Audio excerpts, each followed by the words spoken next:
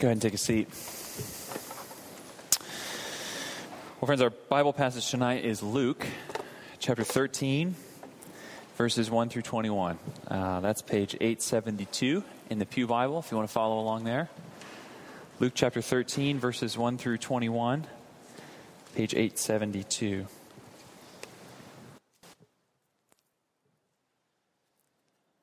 Let me read this for us.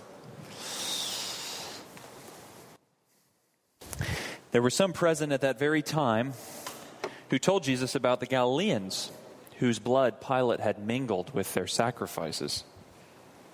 And he answered them, "Do you think that these Galileans were worse sinners than all the other Galileans because they suffered in this way? No, I tell you, but unless you repent, you will all likewise perish. Or those 18 on whom the tower in Siloam fell and killed them. Do you think that they were worse offenders than all the others who lived in Jerusalem? No, I tell you. But unless you repent, you will all likewise perish." And he told this parable. A man had a fig tree planted in his vineyard, and he came seeking fruit on it, and found none. And he said to the vine dresser, "Look, for 3 years now I have come seeking fruit on this fig tree, and I find none. Cut it down. Why should it use up the ground?" And he answered him, "Sir, let it alone this year also, until I dig around it and put manure on it. Then if it should bear fruit next year, well and good. But if not, you can cut it down." Now he was teaching in one of the synagogues on the Sabbath. And behold, there was a woman who had had a disabling spirit for 18 years. She was bent over and could not fully straighten herself. When Jesus saw her, he called her over and said to her, "Woman, you are freed from your disability." And he laid his hands on her, and immediately she was made straight. She glorified God. But the ruler of the synagogue, indignant because Jesus had healed on the Sabbath, said to the people, "There are 6 days in which work ought to be done. Come on those days and be healed, and not on the Sabbath day." Then the Lord answered him, "You hypocrites! Does not each of you on the Sabbath untie his ox or his donkey from the manger and lead it away to water it? And ought not this woman, a daughter of Abraham, whom Satan bound for 18 years, be loosed from this bond on the Sabbath day?" As he said these things, all his adversaries were put to shame, and all the people rejoiced at all the glorious things that were done by him. He said, therefore, "What is the kingdom of God like? And to what shall I compare it? It is like a grain of mustard seed that a man took and sowed in his garden, and it grew and became a tree, and the birds of the air made nests in its branches." And again he said, "To what shall I compare the kingdom of God? It is like leaven that a woman took and hid in 3 measures of flour until it was all leavened." Let's pray together. Oh Lord, as we have sung just now, here is our heart. Speak what is true.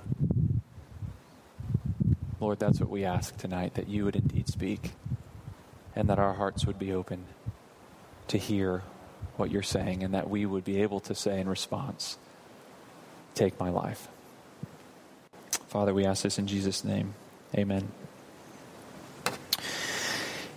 So in our time together tonight, I want us to consider Jesus' call to repentance.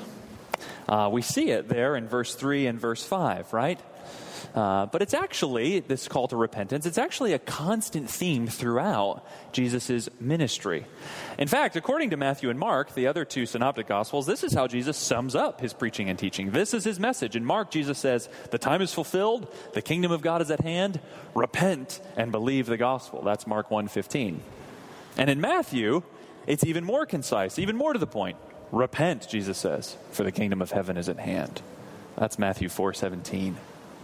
And even here in Luke's gospel too, we see that repentance is a part of the core of Jesus' message. If you go to the end of the gospel, after his resurrection, Jesus commissions his disciples to spread the good news of his saving death and resurrection.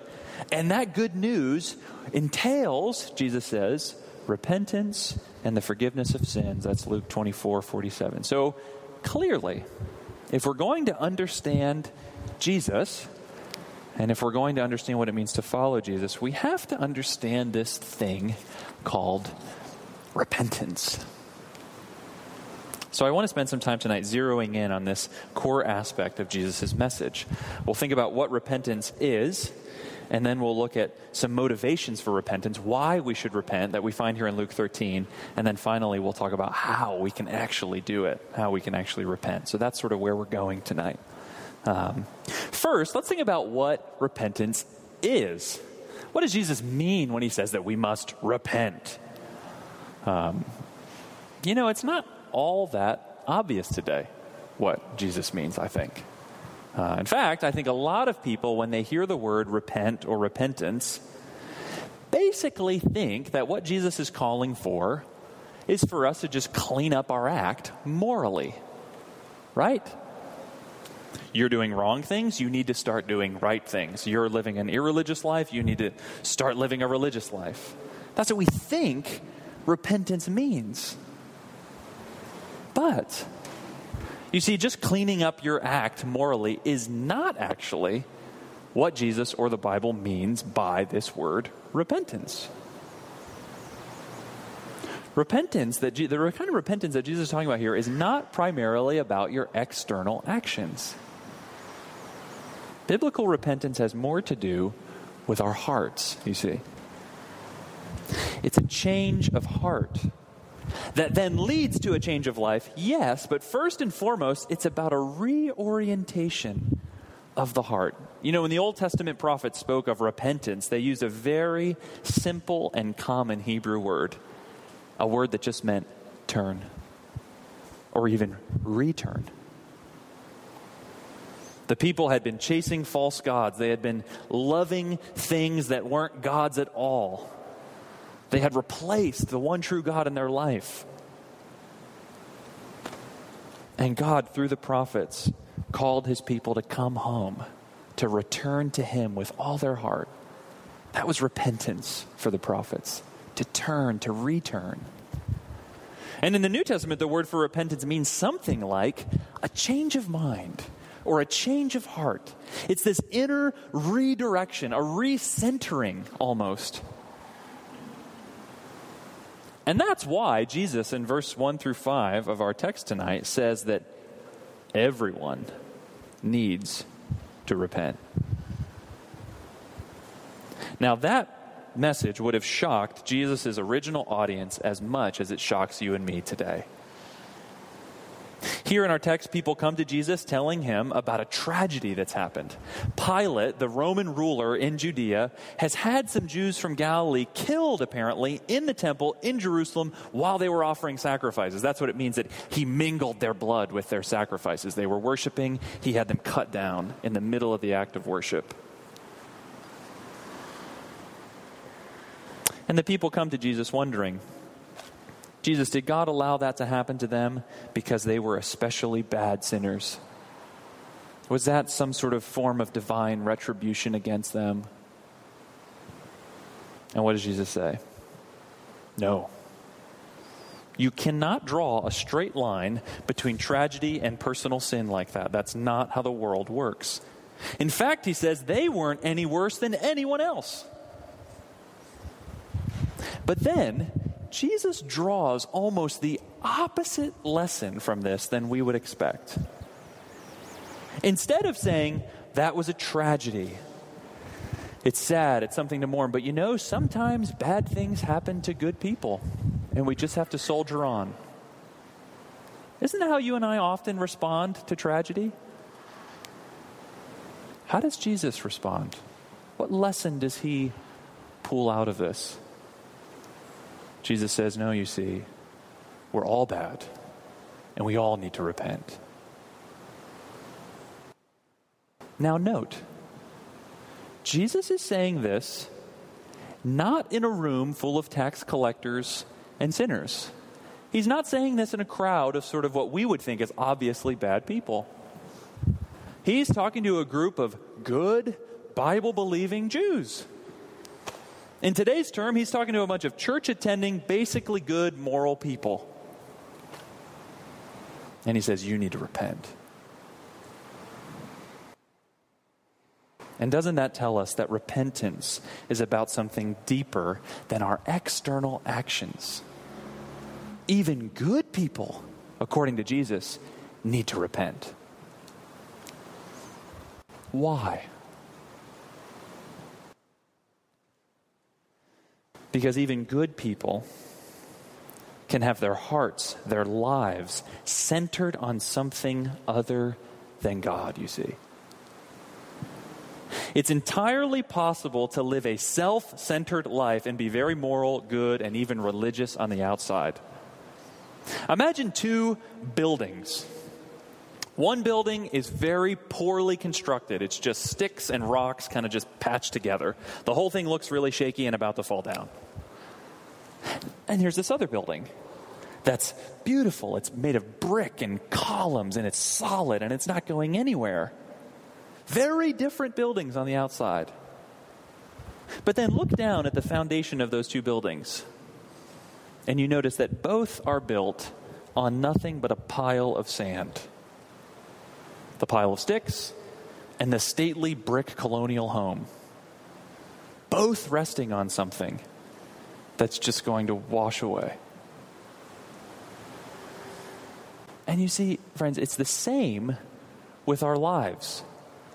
Someone can have a really good-looking life on the surface.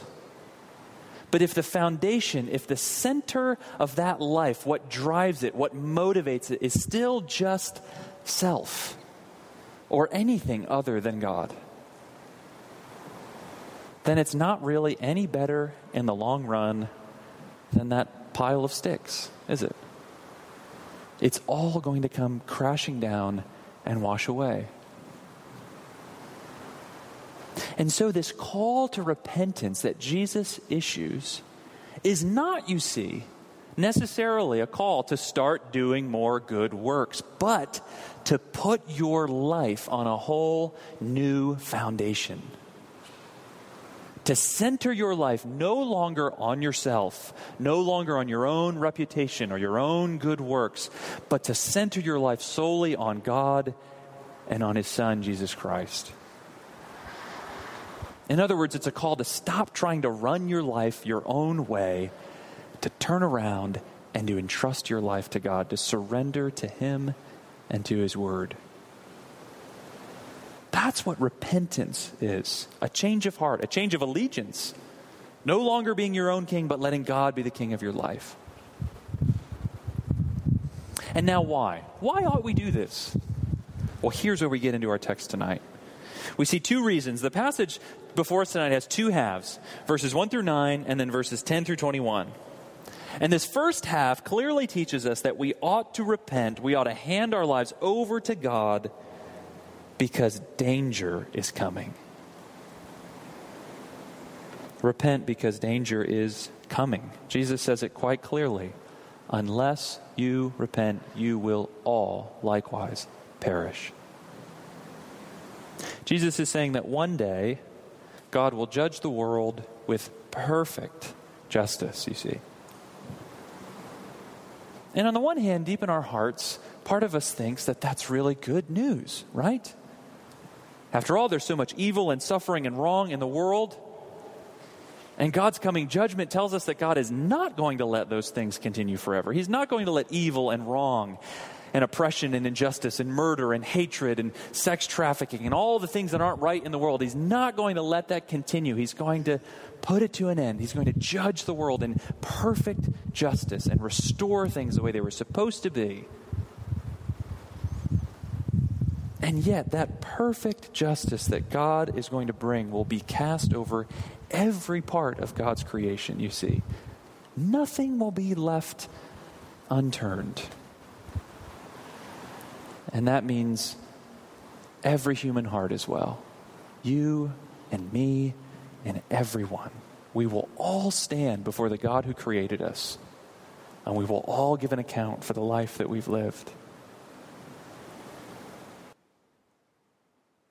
And then Jesus gives us a picture to help us grasp the reality of what he's saying. Imagine, Jesus says, a man who owns a vineyard, and in the vineyard is a fig tree, and he rightfully comes looking for fruit, which is to say, of course, God has the right to come and require something of us and call for an account. After all, everything has been created by him. Every breath we take is given by him. Every talent we have, every moment we have is a gift from him. It's all his. We're totally dependent on him. And yet when the owner comes and looks at the tree, he finds no fruit. He finds nothing that bears the mark of loving submission to him as ruler, as king. And immediately, what do our hearts say when we're confronted with this reality of giving an account to God?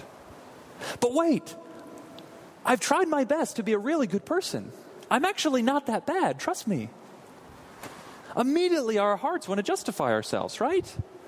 We come up with all the reasons why we weren't perhaps as loving or faithful or true as we know we maybe should have been. But you know, Lord, there were all these extenuating circumstances. I was having a really bad day or a really bad month or a really bad year. We recoil at the fact and try to justify ourselves. And yet,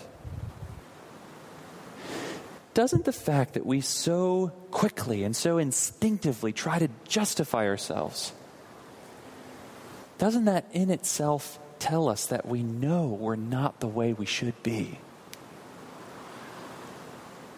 We know we haven't let God be God and put him at the center of our lives. We know that we've tried to be our own king and try to run our lives our own way. And you know, some of us trying to run our lives our own way have made a wreck of our lives.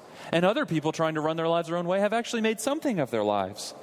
But Jesus is saying here, at the end of the day, it's a house built on the sands that will fall. At the end of the day, it's a barren tree with no fruit. Cut it down, says the owner. Cut it down. Why should it use up the ground?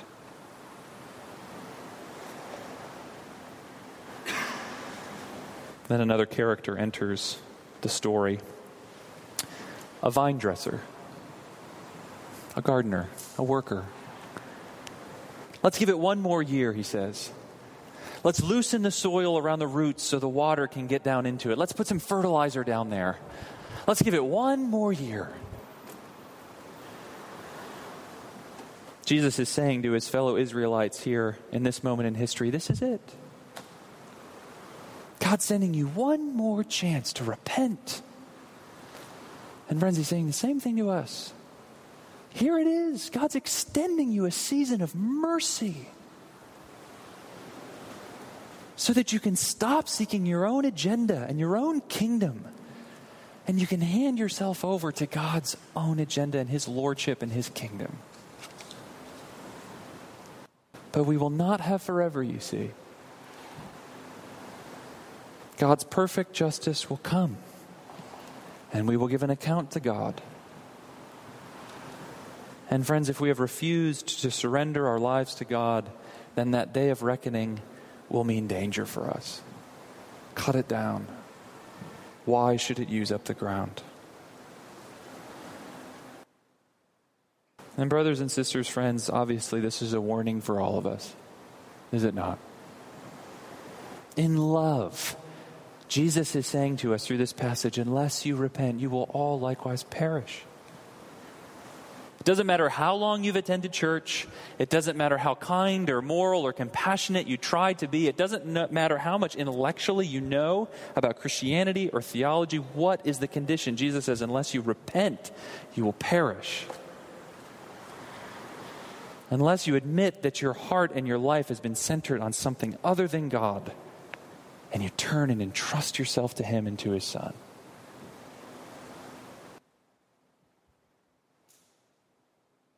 That's the first reason.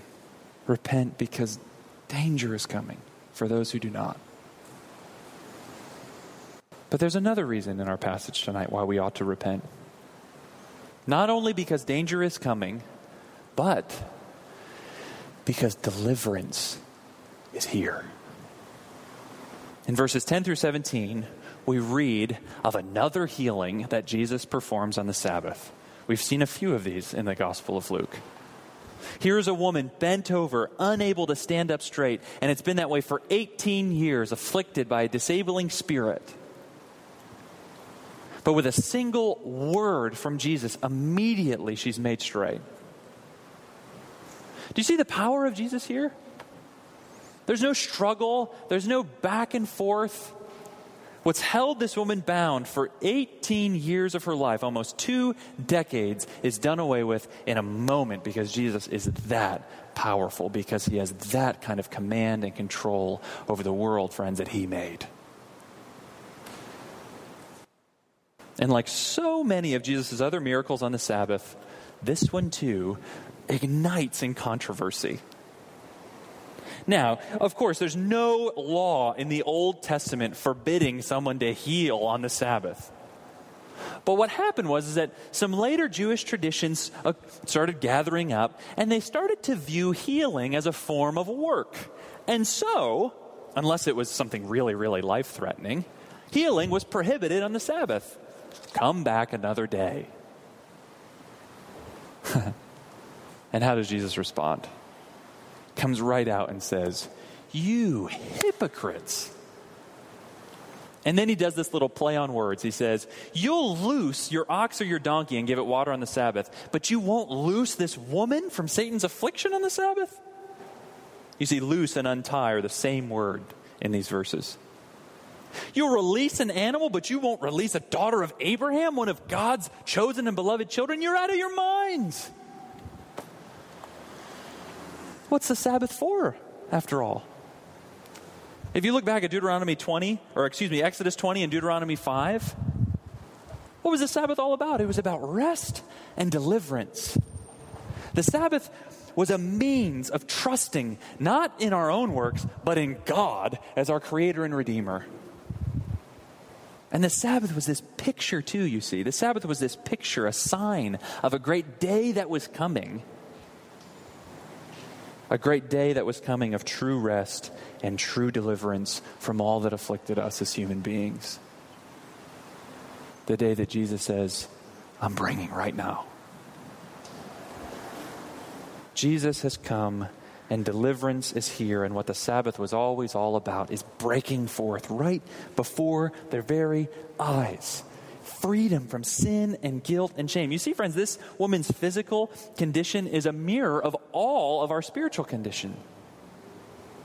Aren't all of us bent over by sin and by guilt? And doesn't Satan, the accuser of our soul, want to come and just rub it in and keep us bound? But Jesus has come to conquer sin and to conquer death and to conquer condemnation and to utterly overwhelm the evil one. To put an end to our sin and to silence his accusations and to allow us at last to be loosed from our burden and to be released from our sin and to be untied from our guilt and to allow us at last to stand up straight in the presence of God. Friends, we need to repent. We need to turn to Christ because deliverance is here. Don't be like the ruler of the synagogue here. Jesus upsets his comfortable little Sabbath service, doesn't he? We're going to read a little scripture. We're going to have a little talk. We're going to sing a few songs. It's all quaint. It's all comfortable. It's all controlled. Then we all go home. The ruler of the synagogue was most often just a layman who presided over the affairs of the synagogue. He would organize and often teach in the services. Sort of the guy who kind of called the shots. And then Jesus comes in. And suddenly, instead of the ruler of the synagogue having his quaint little Sabbath service, all eyes are on Jesus. All eyes are on him. The one with the power to actually redeem.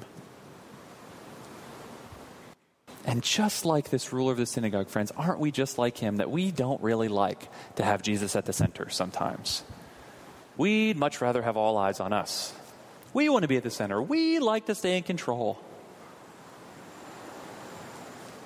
But we can't release any of our burdens. And we can't untie the guilt that comes with our sin. Only Jesus can.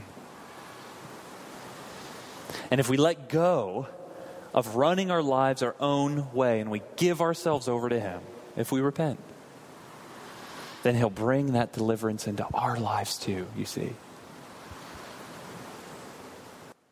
And like a mustard seed, it will seem so small at first.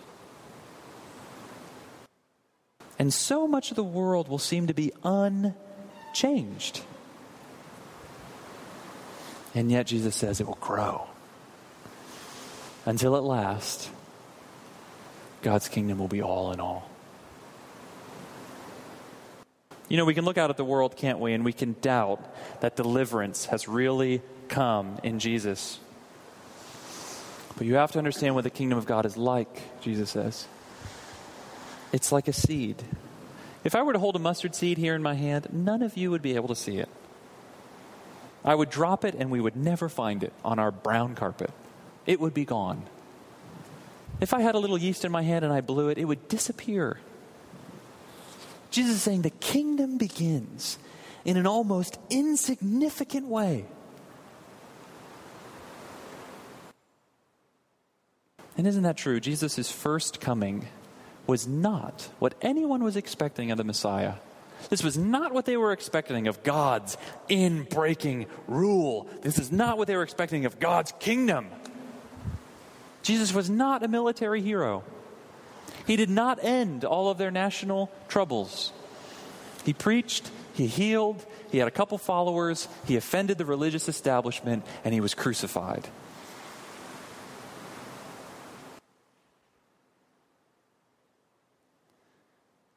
But unlike all the other would-be messiahs whose lives ended in the same way, Jesus' claims were actually true. Jesus was God's Son. Jesus was God's King. Jesus was bringing in the kingdom. And to demonstrate that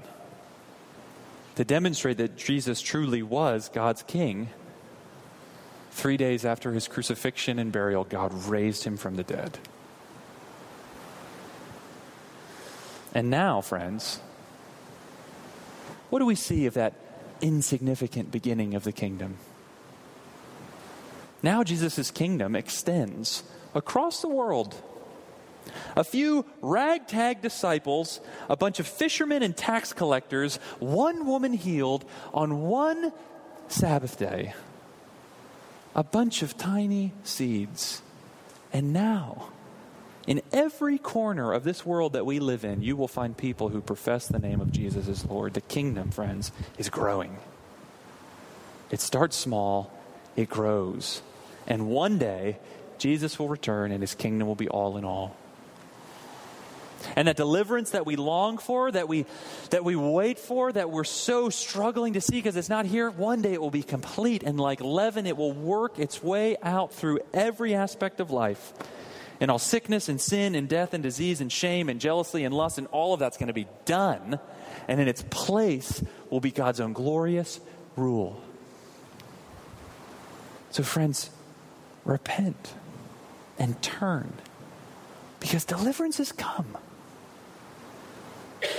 The kingdom of God has arrived, and one day it's going to be all in all, and you are all called to be a part. Finally, then, how can we repent? We've seen what it is and why we should do it. But you know, what's actually going to dislodge us from our self-centeredness and turn us to God? How do we get unstuck from ourselves and come to embrace God as all in all? Well, friends, we've actually been talking about it this whole time. One way to see it is to see that Jesus here tells two stories about two trees. One utterly fruitless, and another full of life and growing to be big enough to provide rest for all who come. What's going to pull you out of that self-centered agenda that you live on? Seeing what Jesus Christ has done for you, you see. See, at this point in Luke's story, at this point in Jesus' life, he's on his way to Jerusalem. Jesus is on his way to his own tree. He's on his way to the cross. And on the cross, Jesus is going to be willingly cut down like a fruitless fig tree. He's going to die the death that you and I deserve because of our self-centered lives. And he's going to satisfy God's justice for us. And he's going to unleash God's deliverance.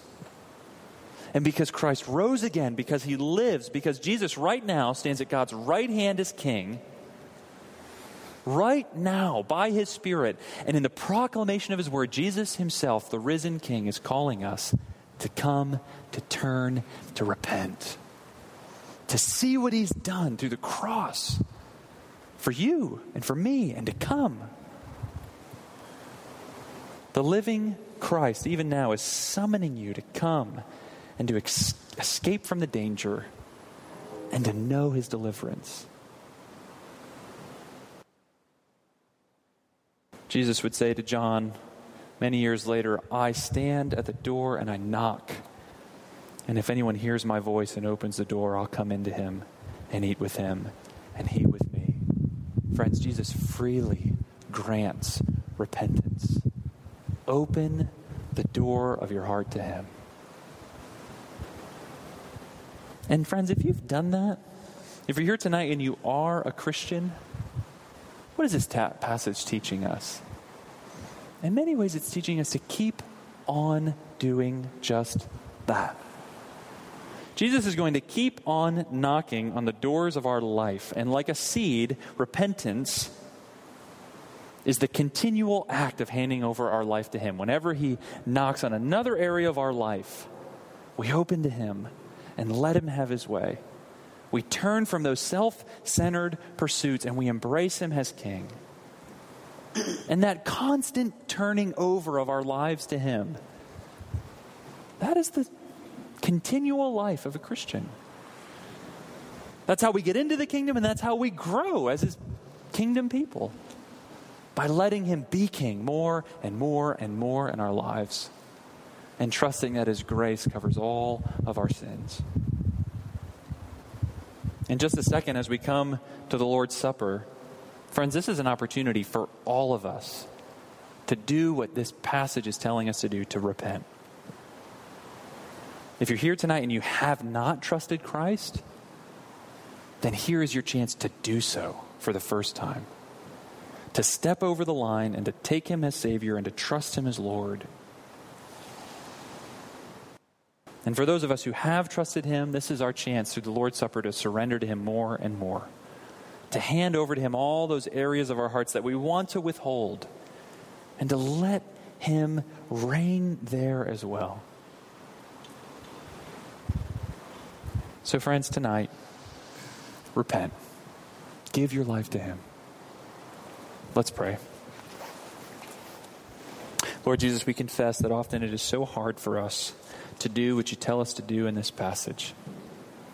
And so we need your Spirit to come and to pull us and to change us and to get us to see all of you in your beauty and your glory, to see what you've done for us on the cross. Lord, would you come and would you make yourself real to our hearts tonight? And help us, Lord. Give us the strength to repent.